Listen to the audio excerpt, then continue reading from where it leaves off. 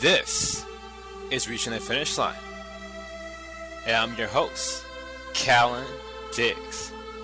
Check out the website, www.reachingthefinishline.com, and pick up my free report. Save up to 75% what they don't want you to know. ReachingTheFinishLine.com. And welcome. Today, I am delighted to have Peter Tucci. Peter is a former professional baseball player. He was active with the San Diego Padres and the Toronto Blue Jays from 1996 to 2002. During spring training of 99, he suffered a unique fracture in his left hand from swinging, one that severed his tendons and unfortunately proved to be irreparable even with surgery, thus ending his professional career. However, Tucci believes that part of the blame for the hand injury that forever destroyed his dream of playing in the MLB lies with the baseball bat he was using at that time. And now he's on the path to creating the first product, Tucci Limited. So I'm very happy to talk about him, how he kind of used this unfortunate adversity to his advantage to ultimately still reach his finish line. Peter, welcome.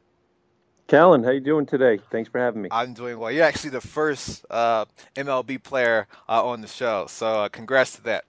I appreciate it. Thank you. Let's go back in time, Peter.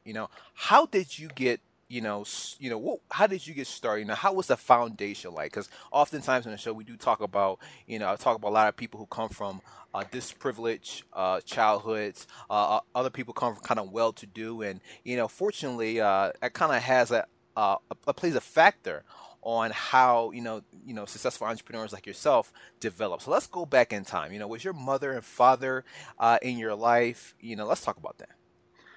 They were. I grew up, very middle class, family. Mother and father together, had two sisters, and grew up with a very traditional American childhood. I see, and that's kind of typical. And from the day you graduated from high school, was college something you wanted to do, or was it forced upon by your parents? College was forced upon. I wouldn't say forced upon by my parents, but forced upon by what I wanted to do in life as far as baseball at the time. I wasn't drafted out of high school. It wasn't thought of that highly at the time, but it was getting recruited by colleges to go play at the college level. And had it not been for baseball, quite honestly, I probably wouldn't have went to college. I would have been more of the type to enter the workforce out of high school. And at the time in my life, school was not my strong suit. I tried hard. I wasn't a kid who didn't try, but I did what I had to do and got the grades I needed to get in order to play, the sports that I loved, and ended up, going to college to play baseball. But it was definitely a struggle for me, academically. So because of baseball is why I say I feel forced that that I went to college. But my goal at the time was still to play professionally, and I had the opportunity to play in college, and that's ultimately what ended up happening. For sure. I mean, you're definitely not alone. A lot of people do not kind of necessarily like the traditional way of learning. Kind of, you go to class, you sit among, who knows, anywhere between 40 to 60 students with a lecturer who's kind of often sounds kind of like Ben Stein, very boring, and it's kind of hard. A lot of times people prefer other models of learning. Some people learn visually, other people learn auditorially, some people learn with their hands. They're more kinesthetic people, and stories like yours is definitely common when it comes to a lot of people learning. What did you study in university? You know what? It was I ended up being a social study major at Providence College. And quite honestly, Callan, it was one of the easier majors to get into. I see. I didn't have the grade point average to get into many of the other majors that I probably would have enjoyed more, or probably would have had more of a lucrative kind of end game. But at the time, it was a major I qualified for. It was something that other guys ahead of me, a few years ahead of me on our baseball team also majored in, probably for the same exact reasons that I just mentioned. And so because of familiar, being slightly familiar with it through them, kind of chose that path. Had the aspirations of playing professional baseball, as a 5 or 6 year old, and kind of never lost that drive for it. As I got older, it only increased. So, and was lucky and fortunate enough to kind of see those dreams come true. Yeah. Which, I'm sure a lot of 5 and 6 year olds, and out there, have the aspirations of doing it, and most aren't, fortunate enough for that to come to fruition. But fortunately for me, it kind of went that way. Ultimately, it didn't go exactly the way I'd hoped. I was hoping to have this long, illustrious career in Major League Baseball that really didn't turn out the way I planned. But at least I had the opportunity that most aren't. Oh, for sure. Fortunate to get. So. Absolutely. A lot of people would love to be professional athletes, whether it's the MLB, the NBA, the NFL. And yeah, I mean, despite perhaps you didn't have an extremely long career, just the honor, just the pleasure to be able to participate in such a high level of sports is definitely commendable. When you was to kind of go into Providence College, you said you was playing baseball there. What division is Providence College? Is it like D3, D1? They are D1. Yeah. Okay. They're Division 1. It's Northeast, so it's not a school generally thought of as being like this big powerhouse baseball school, because just geographically where it's located in the country. But we're in the Big East Conference. And it was really good baseball, and at Providence, we were one of the winningest programs over a 20-year span at Providence College. And unfortunately, I left there in 1996, but in 1998, the college decided to end the baseball program due to, they needed to cut male sports due to the Title IX, criteria that, your student body basically needs to reflect the same percentage of male to female athletes in the school. And so they had to either add a lot of female athletes, in sports, or the cheaper way to go would be to basically eliminate some of the male athletes. And one of the ways they did it, even though we were a very successful program at Providence, was, baseball didn't bring money into the school. It was fully funded by the school, so they gave scholarships and all that, but it didn't bring money in the way, say, basketball or hockey at that school did. So it was a very easy decision, I think, for them to say, from a financial standpoint, it doesn't make sense, and they ended up eliminating the program. But at the time, we were very, very,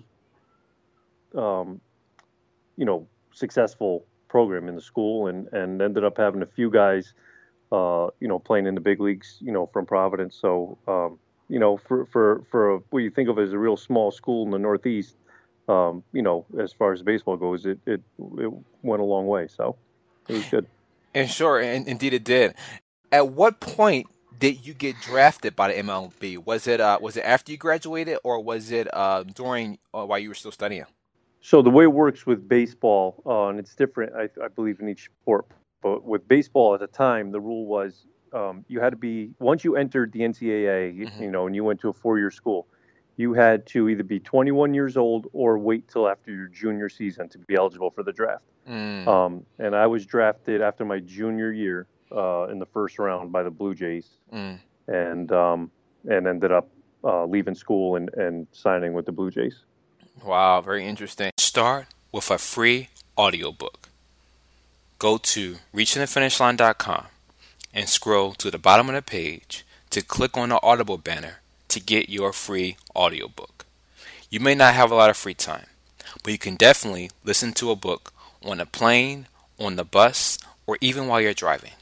Go to reachingthefinishline.com and scroll to the bottom of the page to click on the Audible banner to get your free audiobook. Start reaching the finish line with your free audiobook. Let's talk, and this is definitely a area that I want to explore. A lot of times nowadays, these coaches, they're making, 6 figures, and, these college teams are raising all this money, and some students feel like they should be entitled to some of that money. as a former professional baseball player and as a person that actually went through these channels to get to the pros, what do you think about that? I believe there's a definite argument to be made there, especially, maybe not for a college baseball player, especially, we were never on TV.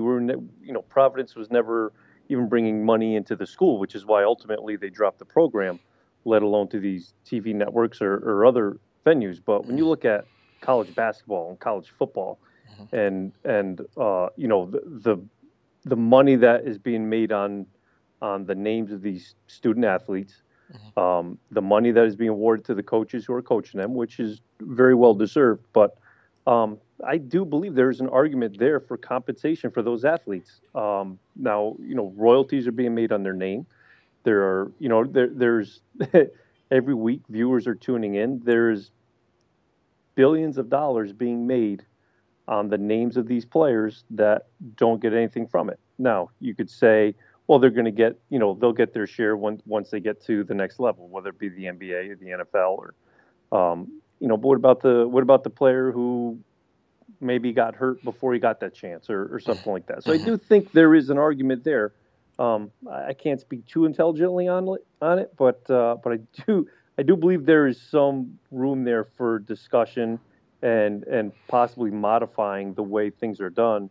With college athletes now, whether it be compensating them more, you hear horror stories of how some of these players have to just get by and eat, let alone, because there's, they have no income coming in and,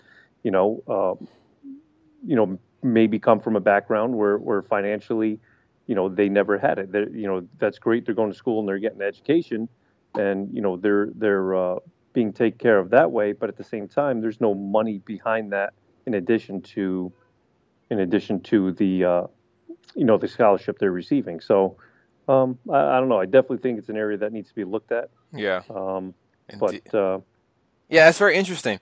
I would definitely go on to say that at least for students, especially who are playing these college sports, they should at least have maybe a portion of their tuition waived, if not all, at least as a way to compensate these students, for participating. Because as you say, they're making royalties off of their name, and there's a lot of money generated. The ticket sales, there's a lot of money generated through these types of college games, and oftentimes, there are a very few fortunate athletes like yourself who get a chance to go to the professional level, but the majority of students do not have that. Are not gifted with that opportunity, and as you said, as you stated, oftentimes a lot of these students, they're not financially stable.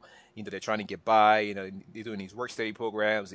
Or sometimes if they don't qualify for work study, they still have to try to find other ways to pay for their housing, their food expenses, things of that matter. So it can definitely be very difficult for many of the college athletes to survive, especially in that type of climate. So very happy that you was able to speak to that. That's always interesting.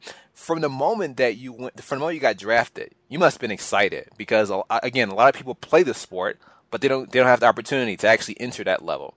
Let's talk about what was that like for you. Let's talk about perhaps, did things start to change? Did your friends look at you differently? Did your friends start expecting you to buy them cars and houses and, favors like that? Let's talk about how was that like as you made the transition from collegiate to professional. It was definitely different. It was definitely, I was hoping to get drafted and was talking with who later became my agent, but at the time, is an advisor, and with different scouts that we were in talks with, and was anticipating getting drafted fairly high. I didn't know I was going to go in the first round, which eventually I was towards the tail end of the first round, but I thought I'd go somewhere like around the second or third round. But wow. And then once it happened and it ended up being in the first round and it's so funny because this was 96 was the first year that you had some of these guys like the first pick in the country, for instance, ended up there was like his agent found like a little clause in the initial offer of his contract that voided his initial draft status Mm. and made him a free agent. Now he was up for bid, so he ended up signing for $10 million. Wow. So you had like these huge numbers being thrown out there, and this was like the first time that like, before that, maybe like $1 million was about, like a high end of the first round. I see. So all of a sudden you get like these large numbers being thrown around like $10 million, but there was some kind of clause. There was an issue that happened with his draft status that his agent caught on to, and there was this whole kind of hoopla around it. But now you come to me at the tail end of the first round, and you're right. People do have this, and they think, okay, well maybe it's not 10 million, but it's got to be somewhere's kind of close, which I could tell you was nowhere's close. So there's a big disparity between beginning of the first round and end of the first round, as far as signing bonus goes and stuff like that. But you're right. People do have a different, kind of view on it. But I can't say that, not from my friends. My friends pretty much, I didn't have the group of friends I've had, at that point in my life were real close. And, I can't say I was expected anything out of anybody real close to me, but you got kind of like the vultures, so to speak, who start kind of circling around once they kind of get word of this kind of stuff. And you got to be careful of those kind of people who are kind of all of a sudden find their way into your life. And you kind of realize real quickly why all of a sudden they're suddenly in your life and trying to be buddy with you. It doesn't take too long, as long as you have good people around you to realize, who's worth keeping in your life and who you kind of need to keep on the outside of your circle. So, yeah, for sure. Yeah, I talked to, this episode will be airing later in the month. I talked to Mark Blunt, who was a former NBA player. He kind of stated the same thing. Well, he kind of states differently in a way, and how he necessarily have people like coming from everywhere, like into his life to ask for favors, but the people who were already in his life, they felt that since they've been his friend for so long, also his family, that they were entitled to some of that. He would just say like, he still wanted to maintain his relationships, but he wanted to teach them properly, like how they can earn it, as opposed to being entitled to it. So yeah, I always think that's interesting.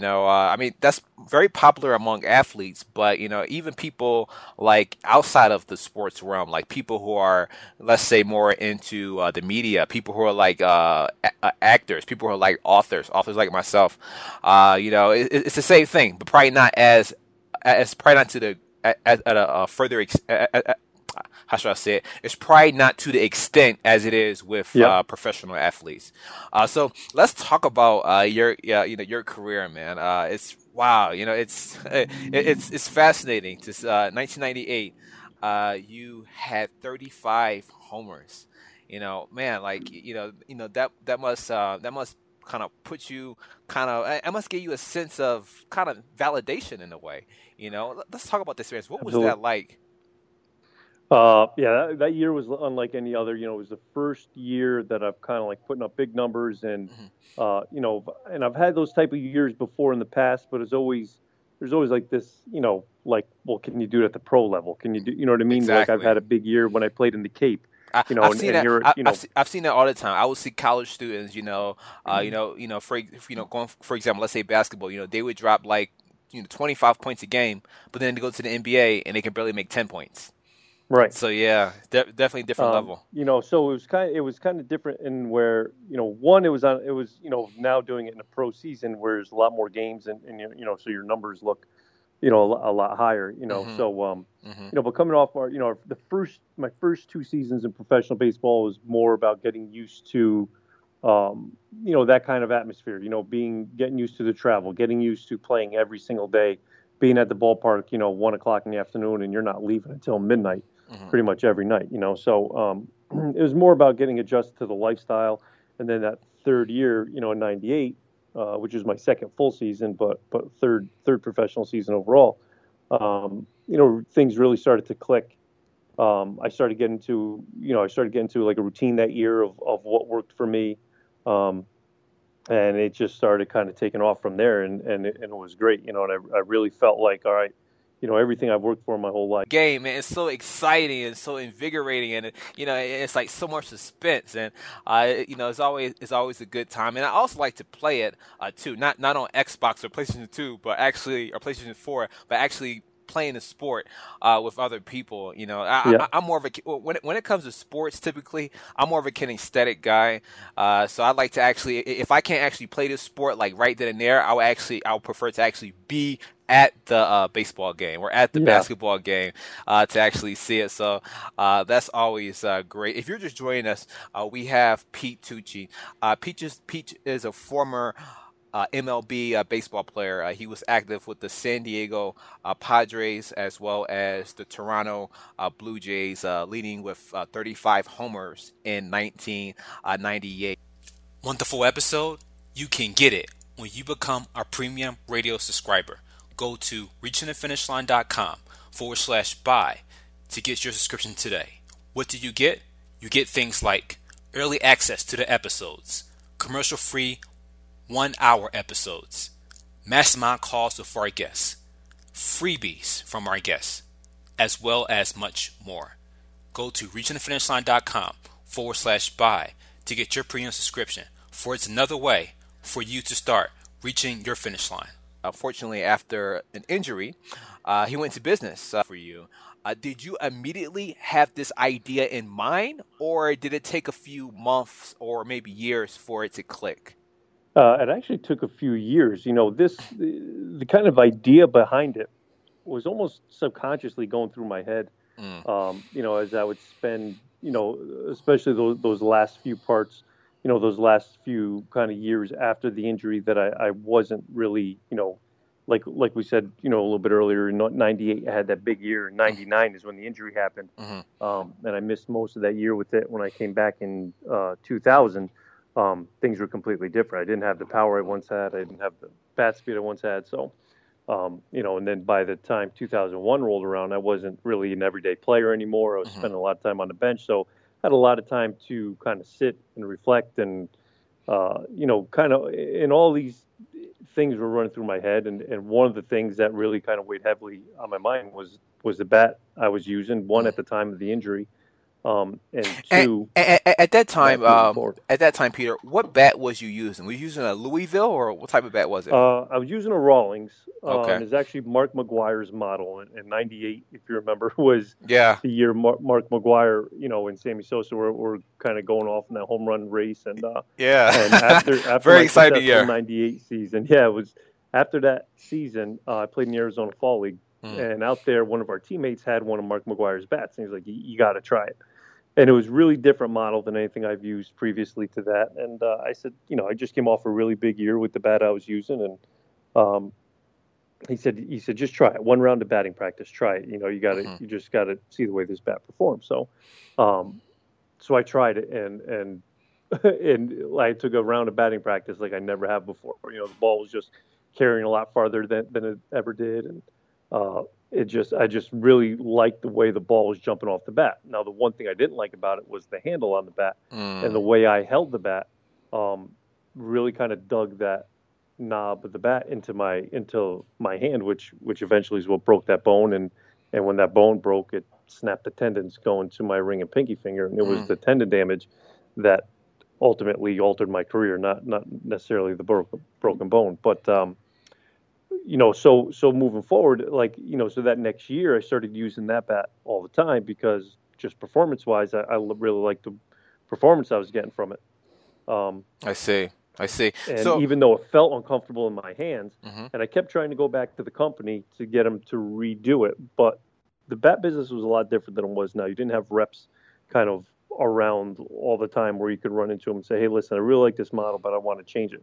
So we'd kind of go through our equipment manager, and they'd make the request, and so we'd get, I'd get, bats sent out to me that were close to what I was asking for, but not exact, So I would get, they may send something to me at the time that was, so I would want the exact same model, but just the knob was the only part I wanted changed, and they would send out a whole different bat. So it'd be close to what I was asking for. So the knob would be close to what I was asking for, but it would change. The barrel was different, and everything else was, So it's like, this isn't it. So I would just keep going back to the same bat, and ultimately, ended up breaking my hand on it. Mm-hmm. So I remember thinking at the time, this can't be that hard to customize. I didn't know the first thing about making bats at the time. I didn't know the process. I didn't know what was entailed in it. Mm-hmm. But I do remember thinking it couldn't be that hard to just make the exact same bat that I wanted and just change in like the last 2 inches of like the knob. Mm-hmm. Um, and then from there, it was just all these ideas on how the bats can be made better, how they can be made harder. Things we were doing to our bats. For instance, I would order all my bats, and I would order them unfinished, so it had no finish on it, so that I could take it and I would bone it with like a femur bone from a cow that I would get from a butcher, and Oh. literally like compress the wood and try to make the wood as hard as possible before I even use the bat, and which was something that was kind of routinely done, but no company at the time would ever take the time to go through these processes. The bats are just pretty much cut on a machine and sanded and Yeah. painted and sent out the door. So there's nothing being done to compress the wood or make the wood any harder Mm-hmm. than its original state. So this was something I was doing at the time, For sure. and these were all kind of thoughts that were going through my head and stuff, but never really at the time with the intent to start a company to do it. It was more just what could be done better. In what ways could the bats be made better than they're currently being made now? But it was, again, it was just kind of like this hypothetical situation in my mind at the time that Right. I really never thought would ever amount to anything. It was never my intention to go into business, owning a bat company at that point. Right. So 2002, was that your last year of playing professional baseball? That was my For last year playing professional baseball. Yep. So, because I typically ask this, Peter, because unfortunately, hopefully it's not yourself, but a lot of athletes, when they're in the NBA, NFL, MLB, they make a lot of money, but unfortunately, they don't manage their money very well. And Yep. oftentimes, when they stop playing, they're very lucky to perhaps maybe have a year, maybe two, maybe between a year to 4 years of savings, and then oftentimes you'll see them. They'll go ahead and become like ESPN commentators and things like that. What was it like for you? As a professional baseball player, was you kind of more fiscally responsible with your finances, or did you find yourself having to figure out, I have to do something quick before you kind of go in the red? Kind of both. I was never a big enough name to make. I made a decent signing bonus when I signed in '96 in the Hmm. first round, Hmm. but other than that, I never really, got to the big leagues to the point where I signed a big contract, or Mm. so I never made, huge money in the game of baseball. So by the time I was out of it, I was married now. I had a kid, Hmm. and not from being, kind of financially irresponsible, but more for the fact of just never really making it big. Hmm. I had to start making money right away. I I see. really didn't have the time to go back to school to, finish my degree and kind of enter the workforce. Let's talk about that. I'm very interested, and because there are a lot of baseball equipment companies out there, but the question is that everyone wants to know is like necessarily, what makes yours different than all the others? Um, Basically, it really comes down to the passion that you just spoke about. The Hmm. passion I have behind our product and what we do, differently. A couple of things that make our bats different. One is we're one of a few bat companies who only use split wood in order to make our bats. Hmm. And the So, so, reason so, being so let's is, talk about that. What's the difference yep. between for people who are like not very keen on this? What's the difference between split wood and then the regular type? So split wood and cut wood, so most companies use cut wood Hmm. in order to make their bats. So the logs are harvested, from the trees and are cut, with these large saws at these big lumber mills Hmm. into pieces that would eventually be kiln dried and then turned into the dowels that we end up making our bats out of. Mm. When you cut a piece of wood, you don't know how that grain is entering the saw. So a grain, that tree, that log could enter the saw at a slight angle, making that grain going up and down the bat, kind of at an angle, even though you can't see it. Hmm. Um, on vice versa, that grain in the tree might grow at a slight angle, and now Mm. you cut that piece of wood perfectly straight, but now it's in that bat at a slight angle. When you split the wood, much as like you're splitting firewood, the grain split. It can only split on one. It's predetermined to split on a certain grain. When you split the wood, only the straight pieces go on to be made into the billets that are then made into our bats. And you're guaranteed to have a straight grain in all of your bats because all the wood is hand split before it even gets made into one of our bats. So one that's a huge quality standard, like on our end, that kind of puts us above most of the bat companies. Peter, as we come to a close, if people want to follow you or get in contact with you, how would they do that? They can follow us on Twitter. We're at Tucci Lumber Bats. Same handle on Instagram. You can like our Facebook page. Find us on the web. It's TucciLimited.com to call us. Our phone number is 888-810-BATS, which is 2287. So any of those above mentioned, feel free to reach out, and we'll gladly answer any questions anybody has. Great. Pete, thank you for being our guest. Callan, I really appreciate it, buddy. Thank you for listening. Just another great episode by Callan Diggs, best-selling author and career strategist, as seen at Fast Company and Inc. magazine. If you're not on an email list, you're missing out. Go to reachingthefinishline.com and subscribe to get all the exclusives.